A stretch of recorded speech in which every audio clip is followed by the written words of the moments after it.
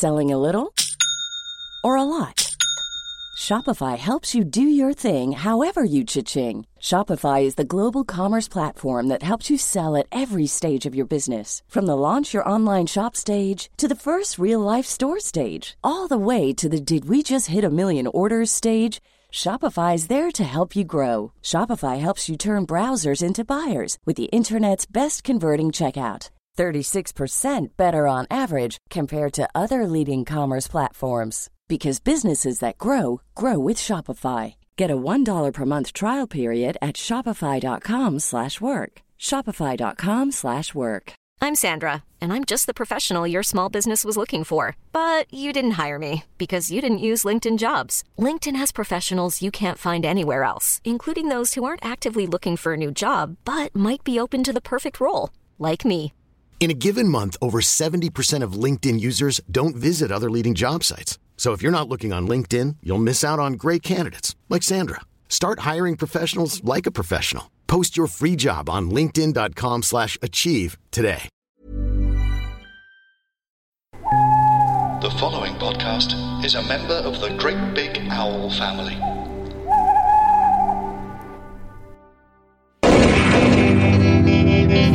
Smash Pod. Hello and welcome to Smash Pod, a podcast celebrating all the Bond films by those who enjoy, hate, or, just aren't asked about them. Hosted by me, John Rame. It's side special time again, and this week we'll be climbing on board the creepy sex dungeon on wheels that is On the Buses from 1971. Yeah, there'll be fun, frolics, soul-searching, and maybe even an inquiry in 40 years or so. Joining me to try and escape the limpet-like clutches of the resident bus sex offenders is the brilliant comedy writer Graham Linehan. Yeah, who can be found on Twitter as @Glinner. Hello, Graham. Hey, how's it going, John? Good, how are you? Very good, yes. So, On the Buses, then? Apart from having seen On the Buses. Yeah, well, we'll get to that. How do you feel about it? Well, I was curious because it was one of those weird blind spots for me in that I don't think I've ever seen a full episode of On the Buses. And the ones I have seen, it doesn't really, well, it's not aimed at me, It's an interesting area because it's like, I'll get on to this, but there's like in this film, there's 3 locations. Yeah. It seems to me. Yeah. Three locations. And presumably that's also true of the sitcom. Yeah, I think so. It ran for 7 seasons. Yeah. 7 seasons. So people must have loved it. And I did hear from my wife's mum and dad that the TV show, is kind of likeable and okay. It even got a spin-off. Did it? Yeah.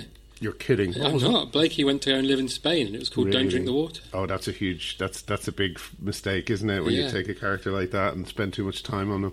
But, it's almost like he'd be a fish out of water. Yeah. Can you imagine the things he'd get up to? But the thing about it is, you look at it and it's these 2 guys who kind of cheerfully say at the start of the film that they can't be fired. Yes. Even though they're shy. They can't, they can, and the job is just driving around, taking fares. And yet these 2 guys, they're kind of winning. They're winning, and they're winning hard in the Donald Trump sense, in that they get to kind of go, whoa, all right, at every woman who comes on. And Blakey is a cuck. Who they just find endlessly amusing, and they just kind of win. And I guess I can understand why if you're starved to be even spoken about, as working class people. Probably were around the time. Anything looks good, and On the Buses is this kind of thing of, here's a reflection of a vision of working class life that's completely fake, but it's something at least. Yeah. Is it aspirational though? God, that's an interesting question. It probably is, because they get it's that view of. I mean, they've done the most amazing thing, which is they've kind of turned bus drivers into guys who get a lot of sex. Yeah, because they get off at stops. Literally, they get off at they get off at stops and they go across the road and have sex with someone, and it's all, you mind the bus. It's like, wait, what? Window cleaners, I get it. Yeah. Gardeners, I get it.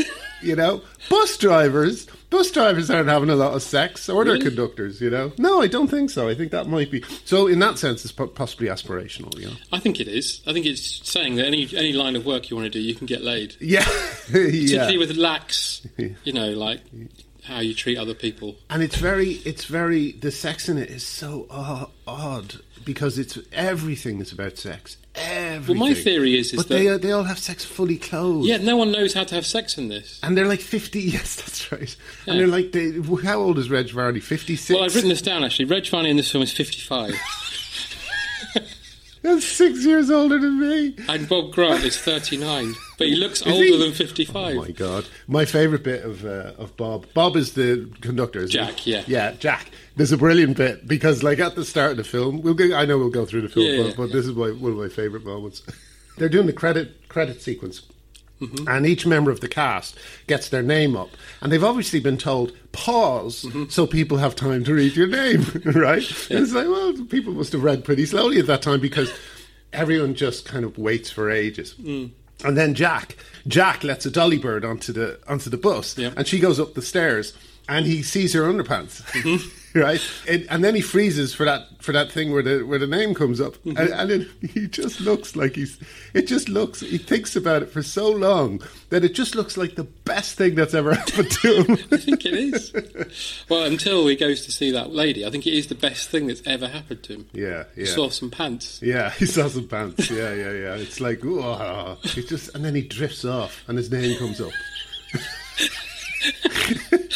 I think he's actually just coming. Yeah. I think that's what's happening. I don't think they had to actually just ask him to pause. Yeah. He probably wasn't inspired it. He just sort of ejaculated and they went, that's a good idea. So, yeah, the film starts with them literally driving past a load of people wanting to get on the bus so he can pick up his family. Pick up the cast, yeah. Yeah, it's not very nice. No, it's not. He picks up and they're all running. And it's kind of like I guess the whole opening sequence is why our job's brilliant. And we get to pick up the members of our awful family and no one else, and then drive somewhere, give them, here's another thing, here's three tickets, you know, they fell off, you know, they'll only get a waste or something like that. So that's like the second benefit to driving a bus is you get to give 3 tickets to your brother-in-law, and then he has sex, so that's it. That's the list of things why it's great to... And you get to drive a puddle over Blakey as well. That's right! Blakey's, on a beautiful sunny day, Blakey stands beside the only puddle in the show. Yeah. You'll notice I do this a lot, but that scene would have been funnier because the reason Stan drives into the puddle is because he's looking at a young lady bending over a car. Is he? Yeah. Oh, I missed her. Yeah, he's looking at her and going, whoa, and then doesn't see Blakey. And that scene would have been funnier if he'd have killed Blakey. And the film would have taken a different direction. He tries to kill Blakey later on in the film. Many times, yeah. But there was that Denzel Washington film, Flight, where he's drunk, or supposedly drunk, and crashes the plane and he gets in trouble. This whole film would have been better if it was an investigation into how Stan murdered Blakey with his bus. And you'd have a whole court case about it. Yeah. That would be a different film, but and very possibly better, yeah. Because this film seems to centre around the high stakes of getting a washing machine. Yeah. Whether they'll have to send it back or not, you know. Stakes were high in those days. Stakes were high. Stakes was high. Stakes is high. And then we get the lovely poster when they get back to the depot. The poster says, it's a grand life on the buses. Yes, but G has been crossed out. And Y has been added. Yeah. So it's a randy life. It's a randy life on the buses. Yeah. No, again, it feels like they're stretching things. Like, does seem to be a randy life on the buses. And one of the first examples of this is a woman wearing a pink sweater with 2 ticket machines crossed over them that she's gotten all confused with, and it just doesn't seem like the dress code. It seems like she would put on a jacket first, but she just has a pink sweater on just so they can come over and have a lot of trouble with it. And there's a brilliant exchange where I think Blakey says she won't be able to see it past them. No. Reg says she won't be able to see it past them, and Blakey says that's ridiculous. I can see it from here. That's because you're looking down the crack in the middle. So you're laughing. You're laughing. Well, that was. No. I'm laughing because that was the moment where I thought, oh, how long is this film? and I kind of that was something that kept happening. It was like I would look at the clock. It was like the other day I had a kids' party and we had like 12 kids in the in the room, and I had to think of things for them to do. Oh, God. And I looked at the clock, and it was like past, you know. And Yeah. I said, okay, we'll do this. And I brought them out, and I got them onto a bouncy castle, and we ran across it and played this game, you know. And then I looked at the clock, and it was like 5 minutes had passed. It was, oh my God. That's what it was like watching on the buses. Yeah. There's just this feeling of time just stopping, because it's so hard. I mean, it's really hard to watch, not only because the jokes are terrible throughout, but also because it's such a grim view of life. There's very little joy in it. It's all like Olive, the sister. You know, there's a bit where most of the film is them going, wow, right? It's that kind of, wow, like that. It's like they all think they're Sid James. And every time I saw them walking off the shot, laughing like that, I just had a mental picture of the actors just leaving the frame and just immediately just going quiet and still. Yeah. And just thinking, do we have to do it again? Okay, let's do it again. Well, I imagine Bob Grant definitely did. Yeah, I there's no think joy he in hated it. playing this part. Oh, I bet. Yeah. He There's was a serious nothing- actor. Was he? Yeah. Nothing in it. There's nothing in it. There's nothing to do. There's just a bunch of, you know, and even at that time, there's something kind of unpleasant. Well, maybe at that time it seemed more innocent, but you know, one guy goes on the inside, another guy goes on the outside of a woman, and the guy on the outside of the woman falls on her, so she, you know, rubs up against the other guy. It's like it's pretty aggressive and unpleasant, you know. Yeah, and there's a scene at the beginning, like you were talking with the ticket machine, where Blakey literally stands there for a minute watching them. And it's almost like, is he going to start wanking? Is he going to start what? Wanking? But this goes back to when they go and see this woman that Jack's secured at this house, who puts out pants on a line as a message for him, because again his obsession with pants carries on. But this again makes me think that Jack doesn't know what sex is. Yeah, I know. They have this very odd, fully clothed sex. In fact, Jack does this brilliant thing in the first scene where he kind of seems to have somehow finished. Yeah. And they're both fully dressed, and he just lies on the bed and he goes, oh, like that. I said, well, what exactly happened? And then he goes, and then she goes, well, we've got 5 minutes. We can do nothing again, you know? Yeah. It's extraordinary. But that's also, that scene is cut between Stan eating his lunch and this is horrible, as he bites into an orange. You know, and oh, yeah, that's right. And it turns into a Tim and Eric sketch for a second. yes, it does. All these really wet noises. But also, you get to see close-up of Jack's teeth, which... I know, all their teeth are terrible. And I wonder, you know, I often wonder about that thing about teeth in British, like that, what's his name, Mike Myers' character. Austin Powers. Austin Powers used to have, you know, and I often wonder where that comes from. And this would be it really looks like I mean, it couldn't be a choice, could it? Not to brush their teeth for this show. I don't think so. They just look, I mean, really, there's things in there, you know? They haven't, it's like a makeup lady watched it and thought, yeah, it's fine. It's like, who's the makeup lady? I'd love to see the makeup lady for that film, you know? It's the only culture in it. Yes! But Jack's character is an interesting one because he's essentially like, you know, Jay from The In-Betweeners. He comes up with all these, you know, I was with this girl, she was really horny and all this sort of thing. He's actually living that life, but he doesn't know how to do it. Yeah, I know. I don't know, he takes a lot of joy in just being with these ladies. Yeah. Maybe he's more progressive than we thought. I think so. I think maybe they just talk. But so then, you know, then it goes into the, you know, the, what would you call it, the plot. Yeah, about the washing machine. Yeah, which seems to be about whether or not they're going to send the washing machine back. Because Stan's getting all this overtime because there's no drivers. Yes. And then Blakey comes up with the amazing idea of getting women women to drive buses. Yeah. Which means there won't be as much overtime. So that washing machine, it might have to go back. Yeah, imagine putting that in the listings and saying, imagine pitching it. Yeah. This is what it's getting into the studio. Okay, picture this. Well, I remember once, you know, on Sky, you like go in and it gives you the info of what the film's about. Mutiny on the Buses was on once, the second film to this, and it literally said, Stan teaches his brother how to drive. I thought, imagine following the washing machine with that. Right, remember the washing machine, right? This time, he teaches his brother how to drive. Yeah, we love the washing machine. What have you got? What have you got next? He's going to teach his brother how to drive. Done. Go. 1 million. Yeah. Go. Here's £10,000. Make it. You've got a week. Oh dear. Yeah, so you get the whole women drivers thing going on, which I felt watching it this week. When I started to get really sad. Yeah, because it reminds me of the whole Doctor Who thing that's going on at the moment, which is everywhere, about how women shouldn't be allowed to do things that men do. Yeah, but I saw a good thing. I saw something good that someone said. There's a cliche about don't feed the trolls online, and I think that's true. I don't think that's true a lot of the time, because I think what actually happens is a lot of people who are the subjects of harassment have to suffer in silence. I think it's good to point out who these people are and say, look at the kind of, dirtbags that are out there.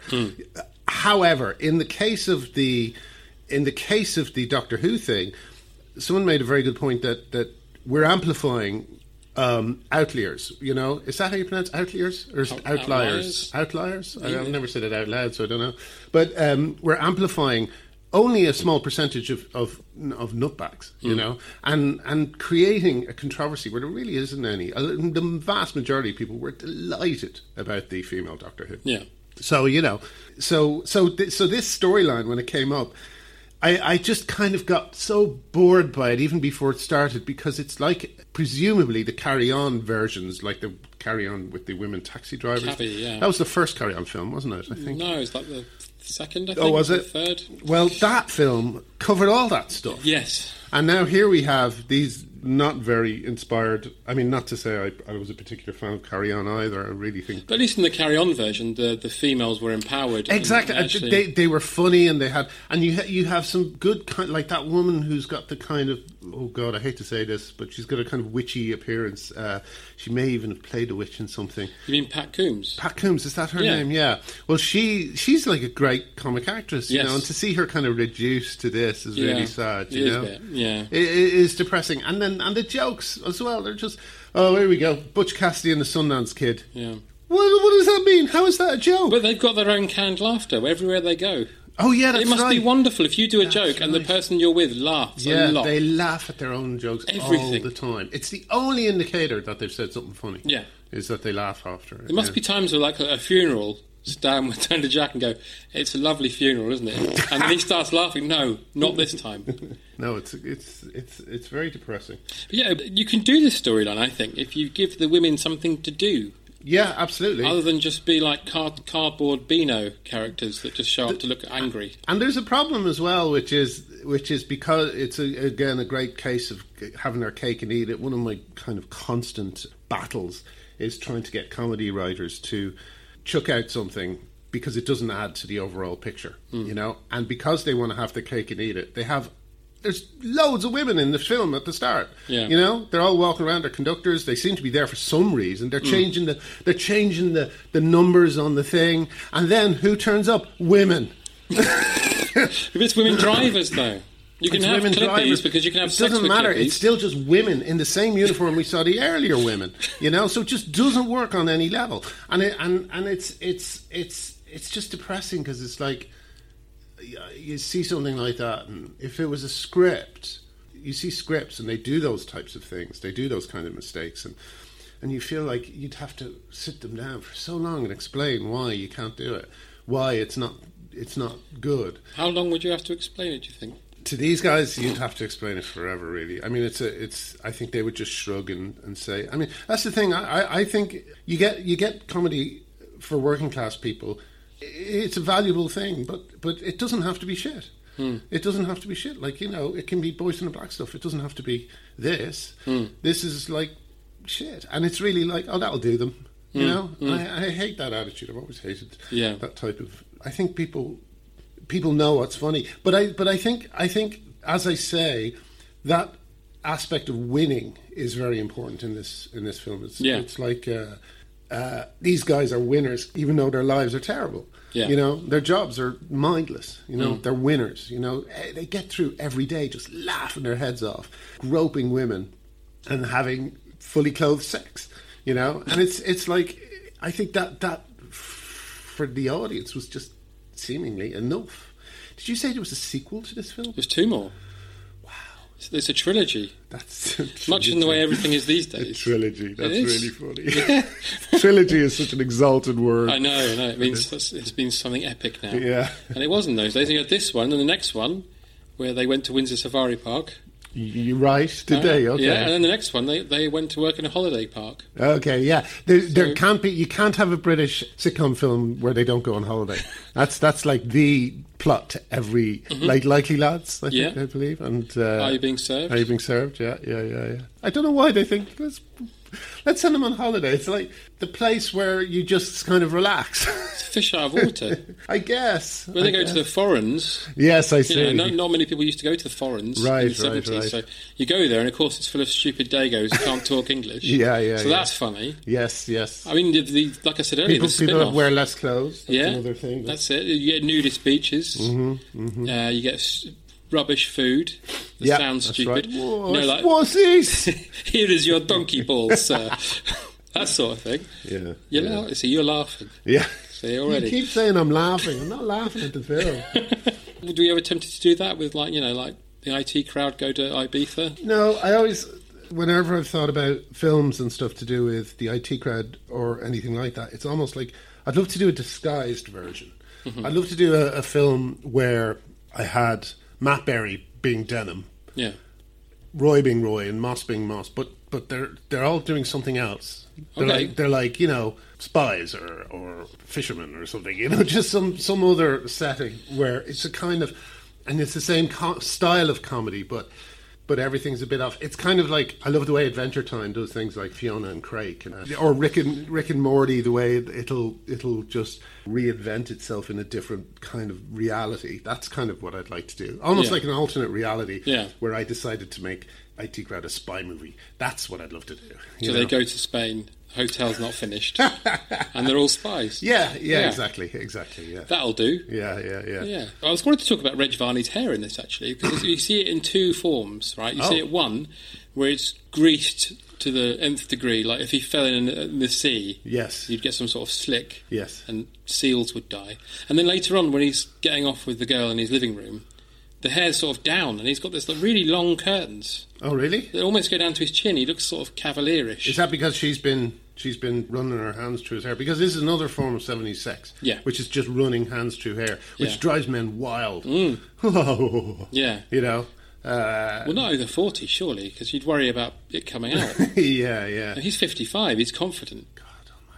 I still can't get over the fact he's 55. I know, it's amazing, isn't it? Like, when you get older, you still look at girls and think, oh, she's nice or whatever, you know. But you occasionally do that and think, oh, what the fuck am I thinking? I'm 50 nearly, And it's like it seems like the most obscene and grotesque thing to jump over that gap of years and fancy women who are like in their 20s or 30s. It seems gross. And then they've made a whole film out of it with this guy who's visibly elderly. The best bit is in the third one, which you'll never see. In the third one, he is courting this young lady, but her mum keeps getting in the way, and her mum looks younger than him. And it's really like, that old battle axe. Yeah, exactly. Are we denying that this is happening right now? Are we just going to pretend that he's not clearly older than her mum? Yeah. It's strange. In fact, that's something that I'd love to see. I mean, not an academic paper about it, but I'd love to see something about it, because there are some extraordinary examples. There's a wonderful film with Raquel Welch, where she plays a roller derby girl, Kansas City Bomber, and it's got Kevin McCarthy in it, he's the love interest, and he was a fairly advanced. He wasn't like old when he did Invasion of Body Snatchers, but he was reasonable age, and now he's playing Raquel Welch's love interest in this film. And there was a time when these quite visibly elderly men, George Scott and people like that, and they would be going out with these women who are, 30 years younger than them. Isn't it still kind of happening? It's still kind of... Tom Cruise is nearly 60, and I know he doesn't get off with young girls anymore, but he still has them around. And Yeah. Does he not get off with them anymore? I don't think so. I'm not sure. I mean, he's had that Mission Impossible films where there's young women in it. I can't remember him. That must be a sad snogging. moment when someone says, don't think you should kiss her. I thought that was Edge of Tomorrow. I thought that would have been good if it hadn't been about the love story. Yeah. I thought, I want to see how him becoming a better leader of this bunch of guys, a better commander, than him falling in love with a man with boobs. Yeah. Which is what the heroine was. Yeah. A bloke who had tits. Yeah. I just mean that in the sense that she has no feminine qualities. She's just a big gun. So it's him having sex with a gun, or him falling in love with a gun, which isn't as exciting as... Better film, though, if he'd actually literally fallen in love with a gun. Maybe, yeah. I mean, it was something out of Alexei Sayle, that is. I think that's the plot of Targets. Is it? Yeah, I think so. It just reminds me of Beverly Hills Cake. That sketch. Selling a little or a lot? Shopify helps you do your thing however you cha-ching. Shopify is the global commerce platform that helps you sell at every stage of your business. From the launch your online shop stage to the first real-life store stage, all the way to the did we just hit a million orders stage. Shopify is there to help you grow. Shopify helps you turn browsers into buyers with the internet's best converting checkout. 36% better on average compared to other leading commerce platforms. Because businesses that grow, grow with Shopify. Get a $1 per month trial period at shopify.com/work. Shopify.com/work. If you thought the only way to get a more defined jawline with natural-looking results was through surgery, think again. Juvederm Volux XC is a non-surgical injectable gel filler that improves moderate to severe loss of jawline definition and can help you achieve natural-looking results with little downtime. Even better, this improved definition lasts up to 1 year with optimal treatment. No maintenance required. Improve jawline definition for a smooth, sculpted look with Juvederm Volux XC. For important safety information and to find a licensed specialist, visit Juvederm.com. That's JUVEDERM.com. Not for people with severe allergic reactions, allergies to lidocaine, or the proteins used in Juvederm. Common side effects include injection site redness, swelling, pain, tenderness, firmness, lumps, bumps, bruising, discoloration, or itching. There's a risk of unintentional injection into a blood vessel, which can cause vision abnormalities, blindness, stroke, temporary scabs, or scarring. Talk to a licensed specialist to find out if it's right for you. Hey, I'm Ryan Reynolds. Recently, I asked Mint Mobile's legal team if big wireless companies are allowed to raise prices due to inflation. They said yes. And then when I asked if raising prices technically violates those onerous 2-year contracts, they said, "What the f*** are you talking about, you insane Hollywood ass?" So to recap, we're cutting the price of Mint Unlimited from $30 a month to just $15 a month. Give it a try at mintmobile.com/switch. $45 up front for 3 months plus taxes and fees. Promo rate for new customers for limited time. Unlimited more than 40 gigabytes per month. Slows full terms at mintmobile.com. Yes, so going back to Rejvani's hair, it's quite amazing because, you get the scene where we get it up and we get it down, and then you get the kind of, the bit, well, you mentioned it earlier, where Jack and Stan sort of front and back this lady. Yeah, it's a grim moment. It just reminded me of the scene from Scum. I don't remember the scene from Scum. Yeah, it's kind of aggressive and awful and sad. I think a lot about in between takes and how they were probably apologetic, and do you know what I mean? Yeah. Well, the rumour is Rejvani was a very nice chap. Yes. Yeah, and of course he had the first bank transfer out of the wall.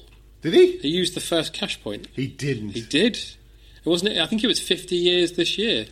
That's amazing. There's literally a photo you can look up of him using a cash point, and they've got like a curtain where they've obviously drawn it to say, "There's our cash point," and him putting a card in and giving a smile. Right. When he would have been, what, 48? But I was, Arthur, you mentioned him earlier, the brother-in-law. Yeah. I've written down here that he is Twitter.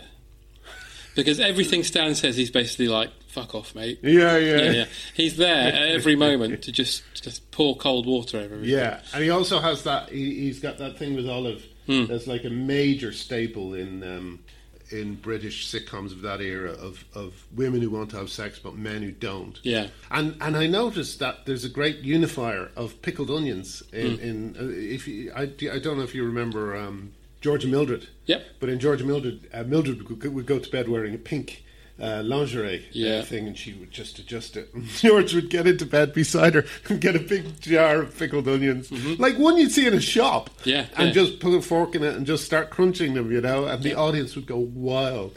But also Olive, whose entire reason for existing is that she's ugly, frankly, which is cruel actually, is to say it out loud. I don't like saying it out loud, but that's the way she's presented in the film. Yeah, in the film. And she's eating pickled onions. Oh, you get cravings. You get cravings. My favourite bit in the film was when Arthur's lying awake and she's asleep, and he goes, "Hey," and he hits her 3 times. Wake up! Yeah. It's like, who does that to their wife? Or if I did that to my wife, I can't tell you how bad my life would be. Yeah, same. But then he gives her that pep talk that would make anyone else commit suicide. Where he basically says, you should go and work in the kitchen. Yeah. It would be good. And then she said, oh, I'd probably be good at that. And then he basically says, well, you're not good at anything. I know, yeah. It's extraordinary, yeah. He must be pretty well hung, I'm imagining. For her to put up with that. She always seems to kind of... She seems to want it very badly all the time from him, you know. But what's he getting out of it? Is it just a sense that he can put someone down all the time? Yeah, maybe there's just a pure domination type of thing, you know. Like she's married a psychopath. Their house in this, it does look like 10 Rillington Place. Yeah, it does. 10 Rillington Place. It does. It really does. It's so funny. Well, especially when they're talking about the washing machine, you're thinking, look in the cupboard, look under the floorboards, there's got to be bodies there. How long do you think it took to film all the bits with them in that studio flat? I mean, there's like maybe 10 scenes there. I'd say they did it in about a week. Yeah, maybe. Maybe a little less even. Because, you know, you got one set, we'll shoot the scene where he comes home and says this, and they get that, and take it from two angles, and move on. It's a very... I was always more interested in what was going on behind the scenes. It just seems to me like I don't know. I just can't get over it in terms of how joyless it was. It is pretty joyous for a comedy, and especially through sort of the joyless. Prison. I said. That's what I said. Oh, I thought you said joyous. No, joyless. Oh my God, yes. Jesus Christ. It is joyless, isn't it? It's there's nothing to soak any enjoyment out of. No, there's not. It's not even there's a slight. Carry On films, which I don't like, and I hate Morrissey for making them popular and making them critically acclaimed. They're terrible, and everyone pretends they're good.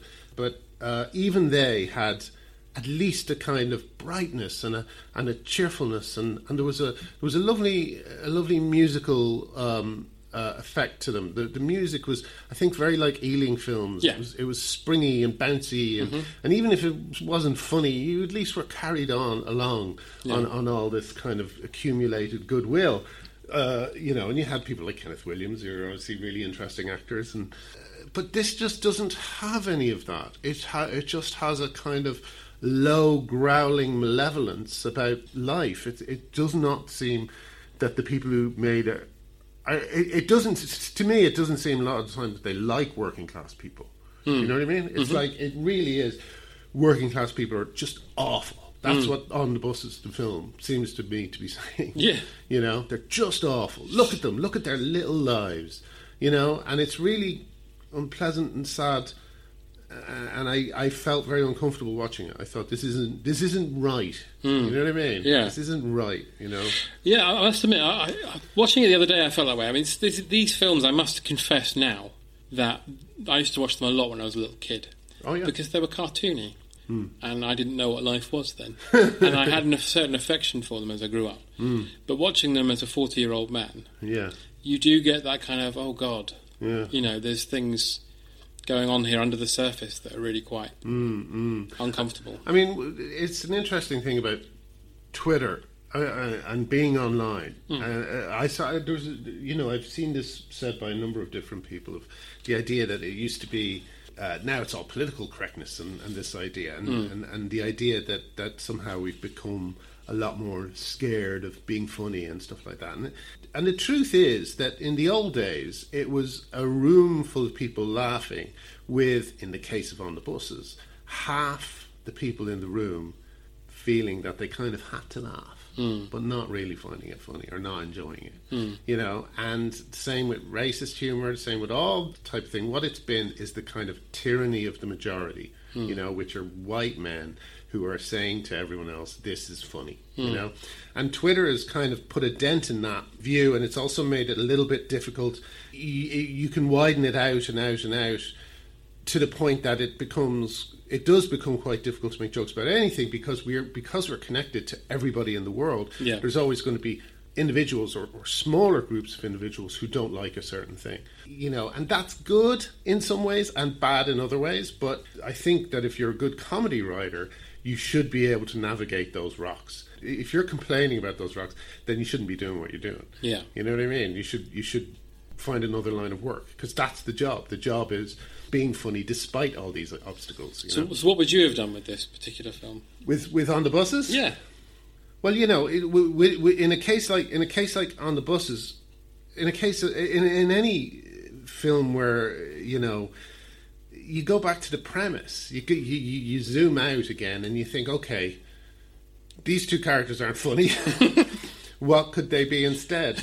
No, you zoom even further out, because you're like, well, don't set it on the buses because it's boring. There's 3 locations. I mean, the 3 locations in On the Buses seem to be a street. Yeah. They're flat. Mm-hmm. And the depot. Yeah. That's the 3 places where everything happens. And it's like they really quickly run out of things that can happen in a depot. Yeah. One of the most amazing bits is when the 3 women drivers grab Reg and they stick an air pump up his leg. Yeah. And they press it. Yeah. And it goes on and on and on. And I eventually started laughing because of the sheer relentlessness of it, and also just thinking, what exactly is happening to him? Where has it gone? Has it gone up his arse? That's what they seem to be suggesting. He goes cross-eyed. He can't seem to just tell them to stop. In a way, it would have been better if they had killed him, because they would justify having their jobs more. There's one less driver. Exactly. Yeah. But it was something like that. You know, once you've done that with the air pump thing, what else is there to do in a bus depot? Drive a bus over someone? That's it. Well, I suggested that. But, you know, it's kind of... That's the thing. It's just... It still kind of blows me away that it was so successful. 7 seasons. Well, this is... Series. Sorry, turned into this an brings American. me to why we're talking about this film as well, successful. Because the reason we are actually talking this in the sphere of a Bond podcast is that this outgrossed Diamonds Are Forever at the UK box office in 1971. Did it really? Yeah. Wow. It outgrossed a Bond film. Was Diamonds Are Forever a not particularly good Bond film? It wasn't great. I should explain that we're doing On the Buses as well, because I'm not a big Bond fan. Yeah. So I don't really... I'm not practiced enough to talk about Bond. We can touch upon it, because obviously I'll touch upon it briefly. He's great. He's swung by into my lifetime a couple of times, and I've tried to get into him. But yeah, was it a particularly bad film? It wasn't great. It was the one where Sean Connery got convinced to come back and do one more. Right. And it wasn't a brilliant film. But it was better than this. Yeah. I mean, by a mile. Yeah. And this outgrossed it. Outgrossed it. The UK box office, I should say, not worldwide. That would be... it made more money than the Avengers. Yes, yeah. So that's the reason it's in here. If people start thinking, why the fuck are you talking about this? That is why. So, yeah, what would you do? Would you, perhaps, if there's nothing to do, you know, the location-wise, maybe they should go on holiday? I'm exhausted now just thinking about. But you can see why they used to do that, though, can't you? Terrible film. Yeah, absolutely. You know, the problem is, On the Buses is a great example of. I often get people coming up to me and saying, "Oh, you should see some of the things that happen at my work," right? Mm-hmm. And you just kind of go, "Oh, yeah," and it's like someone made that film. Yeah. You know, because everyone thinks their work is hilarious because there's a couple of funny people or some things happen that are amusing or whatever. But, you know, there's actually not enough there for a sitcom. And On the Buses is a film where there's not enough there for a sitcom or a film. And they made it anyway. Made 3 of them. Made 3 of them. 7 seasons. Yeah. Series! And it's just mind-blowing to me, you know? A real testament to the writers in a way that they were able to squeeze so much juice out of it. You know? Yeah. Because to me, that would just be a dried up elderly orange, and I could get maybe a couple of drips out of it, but nothing substantial. And when you've got something like that, a premise that's got no juice in it, I just chuck it away immediately. I move on to something that's easier to write, because it's hard to write comedy. Yeah. You know, even if you've got a good premise, it's hard. So, you know, to start with a bad premise is I don't know how they did it. Maybe you should bring it back. Christ. Even thinking about it is really... Oh, it's bleak. It's just bleak to think about. I couldn't make it through the film. No. I'm revealing this now because I had that thing of the minutes passing. So every time I looked back at the timer thing, it was only a minute had passed. And I was getting more and more frightened that I was going to be watching this film forever. And eventually, I just couldn't take it. And oddly enough, I turned it off at the most exciting moment, which is where they hired a stunt driver to drive buses around and skid them. Who was also in a Bond film. Was he? Yeah, they did a bus stunt in Live and Let Die, and this is the same guy that did it. Oh, I see. It's okay. the same stunt as well. Right. So, another And it's an interesting as well, in that it's a Hammer film, this. Yeah, they did loads of comedies in the 70s. Did they? But they brought back old TV series. They did Please Sir, they did this. Right. It's like they bought all the properties. They Please Sir. I wish I'd picked Please Sir instead of this. Please Sir is an extraordinary piece of work. These 30-year-old guys in class, that's another strange moment in life. Well, that's another one where they just go to a different place. Do they? Have you not seen the film? No, of course no. Oh, all right. But yeah, they did, I only watch things like this when I have to do podcasts. They did a George and Mildred film as well. I bet they did, yeah. And Eutha in Joyce, fact, I have a vague memory of it. Eutha Joyce died before it came out. No. Yeah. Oh, that's a shame. I quite like George and Mildred. I did. Yeah. That guy was a really good actor as well, wasn't he? Who, Brian Murphy? Yeah, he worked with... she did What a Lovely War. I can't remember her name. I can't remember her name. But I think he was like a proper experimental actor, and did some really interesting things with her. And Nicholas Bondome was in George and Mildred, of course. Who's Nicholas Bondome? He's the legendary child actor who played Tristan Fourmile. Who's Tristan Fourmile? You know in George and Mildred's Next Door Neighbours? Oh, him! The little kid. The little kid with the glasses, Joe 90. Yeah. Yeah, right, okay. Nicholas Bondome. Oh, okay. The greatest child actor that's ever lived. That's him. But yeah, on the buses, the film particularly, I was just thinking that on the way here I thought this. It's the nudge sketch as a film. Because it's a lot of innuendo, and then when it comes down to it, they don't know what they're doing. And the guy looks a bit like Eric Idle. He does a bit. Jack. This film ends with, spoiler alert, with the women getting kicked out. Because they've sabotaged their work so much, they all lose their jobs. The drivers? The women drivers, yeah. Right, but the Dolly Birds are still there. The Dolly Birds are still there. But there's a sting in the tail that Jack and Stan come into work the next day and they've all been made inspectors.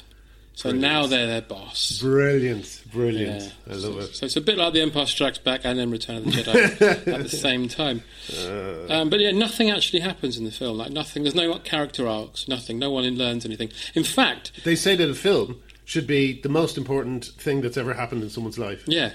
Yeah, this isn't. It's like someone stuck a camcorder in someone's window and just left it there for an hour and then watched it.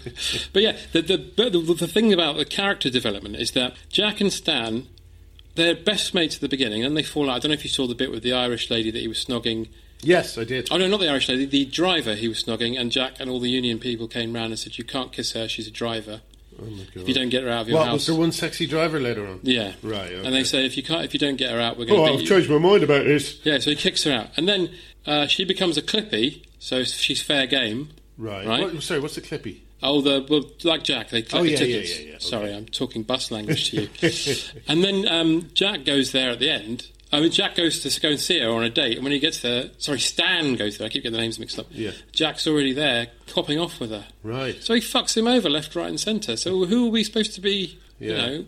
And then, again, Stan is the only person in this whole film who doesn't have sex with anybody. Does he? No, he doesn't get lucky with anybody. He's with the Irish lady and has to leave because Olive comes in looking for her knitting, and she becomes all Bigorra. Yeah. Which I'm sure you related to with the... Oh yes, very much so. Much so. 'Tis the devil you are. That's it. Yeah. 'Tis the devil you are. Yeah. That was for a while there. That was my. That's what people wanted me to do in terms of film script editing. Really? Yeah, was to get I would get a call saying, "Oh, there's a film and they want you to be script. They were wondering if you'd be script editor."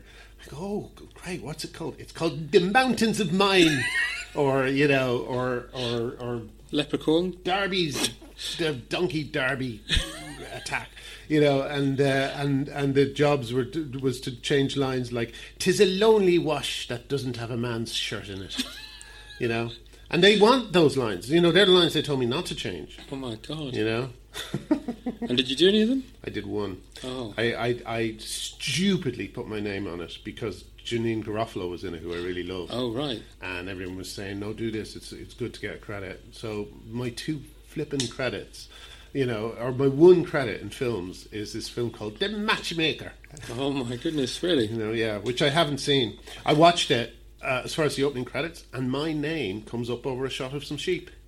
So I thought, not watching this, second more of this. This is everything I hate. Oh no, so it was proper old, there's more to Ireland than this. It was a little bit, yeah. I remember there was a funny thing that happened. There was a character in it called who was the titular matchmaker. Uh-huh. And I said, just do me one favour.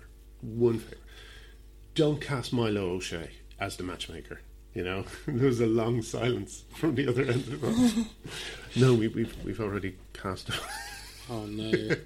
Because I knew if you cast, it would be Twinkle O'Clock for the whole film. You know, and that's what it was. Like Darby O'Gill. Like Darby O'Gill, yeah, but not as bad as Darby O'Gill, but still pretty bad.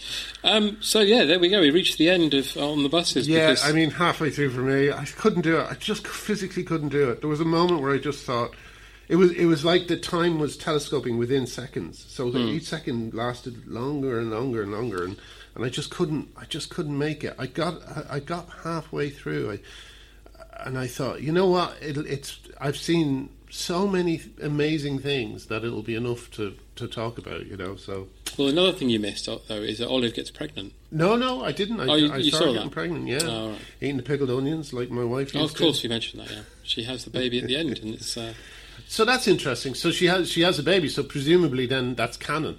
Well, yeah, because he's in the next two. Yeah. Okay. Little Arthur. But is he not in the TV series, or was the films made after the TV series? I think they were made after the TV series. Were they? Yeah. Oh, okay. So God, how long was that? The film would have been made 1971.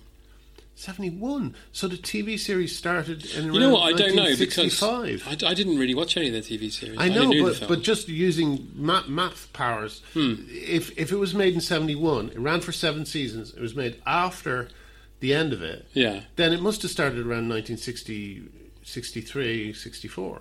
I'm going to have a look now through the. Oh no, 69 to 73. And there were 7 seasons. Yeah. In 4 years. How's that possible? That is mind-blowing. Do you know what that really does show? That they could not have rewritten episodes. They couldn't have rewritten it. They must have just filmed first drafts. Or they were like prolific.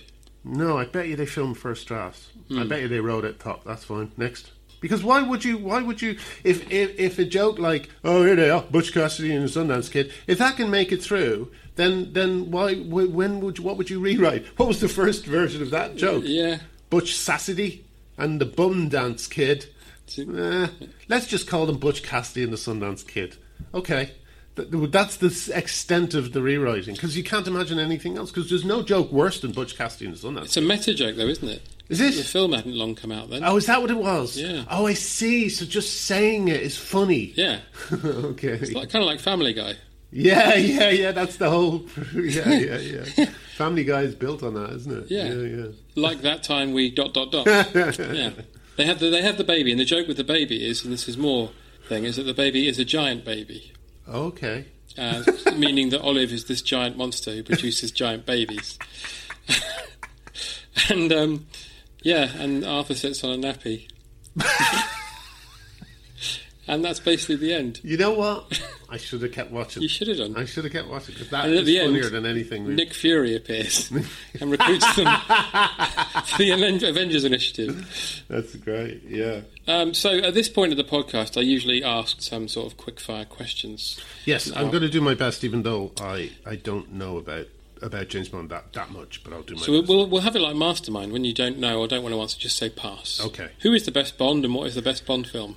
I think possibly the best Bond is Sean Connery, just because he's such a likeable actor, but I wouldn't know the best Bond film. I'm not a huge fan of any of them, really. Fair enough. Who is the... I'll skip the last bit. Who is the worst Bond? The worst Bond? Who's the worst Bond? Well, I always found that Lazenby... I know it's a cliche, but the Lazenby one, I remember as a kid even just thinking, well, this is really boring. So, Lazenby. Okay. And who would you have as Bond next? Who would I have as Bond next? Idris Elba. Excellent, okay. So Bond is full of stupid names like Moneypenny, Small Bone and Goodhead. Can you think of a funny Bond lady name? Fartwater. There's water here, so... Fartwater, I like it, that's good. Okay. And can you give me a good Bond film title that you've just made up? Don't mess with...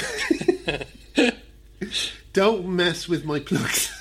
Sorry, I'm just going by things I'm seeing in the room. Okay. Don't mess with my fan. Rotor fan. Rotor fan's good. Rotor fan. I like Rotor fan. And a hypothetical fistfight takes place between Simon Templar the Saint and James Bond 007. Who wins? I never watched The Saint, so I would say Bond, because Bond seems... All right. Seems handy. And finally, you're stranded on an island with Sean Connery, George Lazenby, Roger Moore, Timothy Dalton, Pierce Brosnan and Daniel Craig. Who do you elect as leader to devise your rescue attempt? And if it fails, who do you eat? Who would I elect as leader? Moore. He's officer class. Mm-hmm. And who do we eat first? Oh, Lazenby, because he's the worst Bond. Fair enough. Yeah, sorry, that's not very good. Well, that's all right. I mean, would you turn to cannibalism, do you think? No, well, who can say? That should be a question on Des Island Discs, shouldn't it? There's an amazing documentary I saw once of a Japanese guy who was in a platoon who the platoon starved and they ate human flesh because they had to, because they were starving.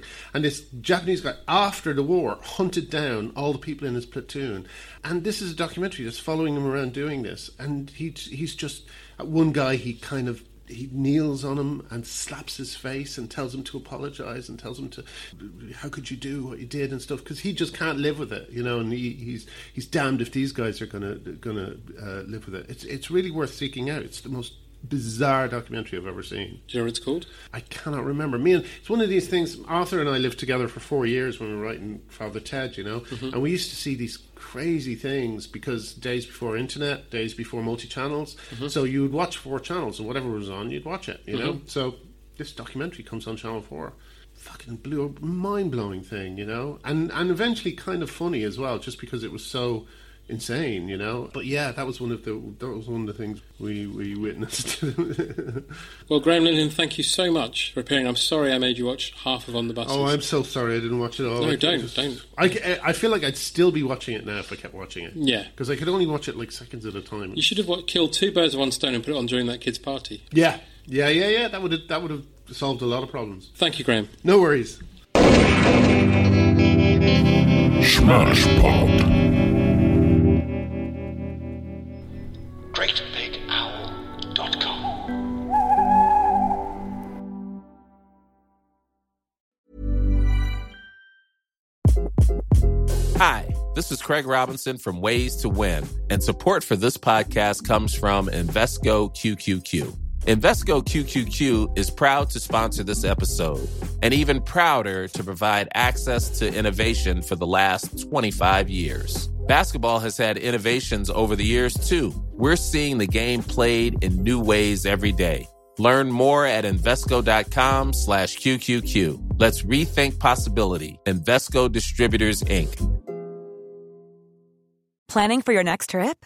Elevate your travel style with Quince. Quince has all the jet-setting essentials you'll want for your next getaway, like European linen, premium luggage options, buttery soft Italian leather bags, and so much more. And is all priced at 50 to 80% less than similar brands. Plus, Quince only works with factories that use safe and ethical manufacturing practices.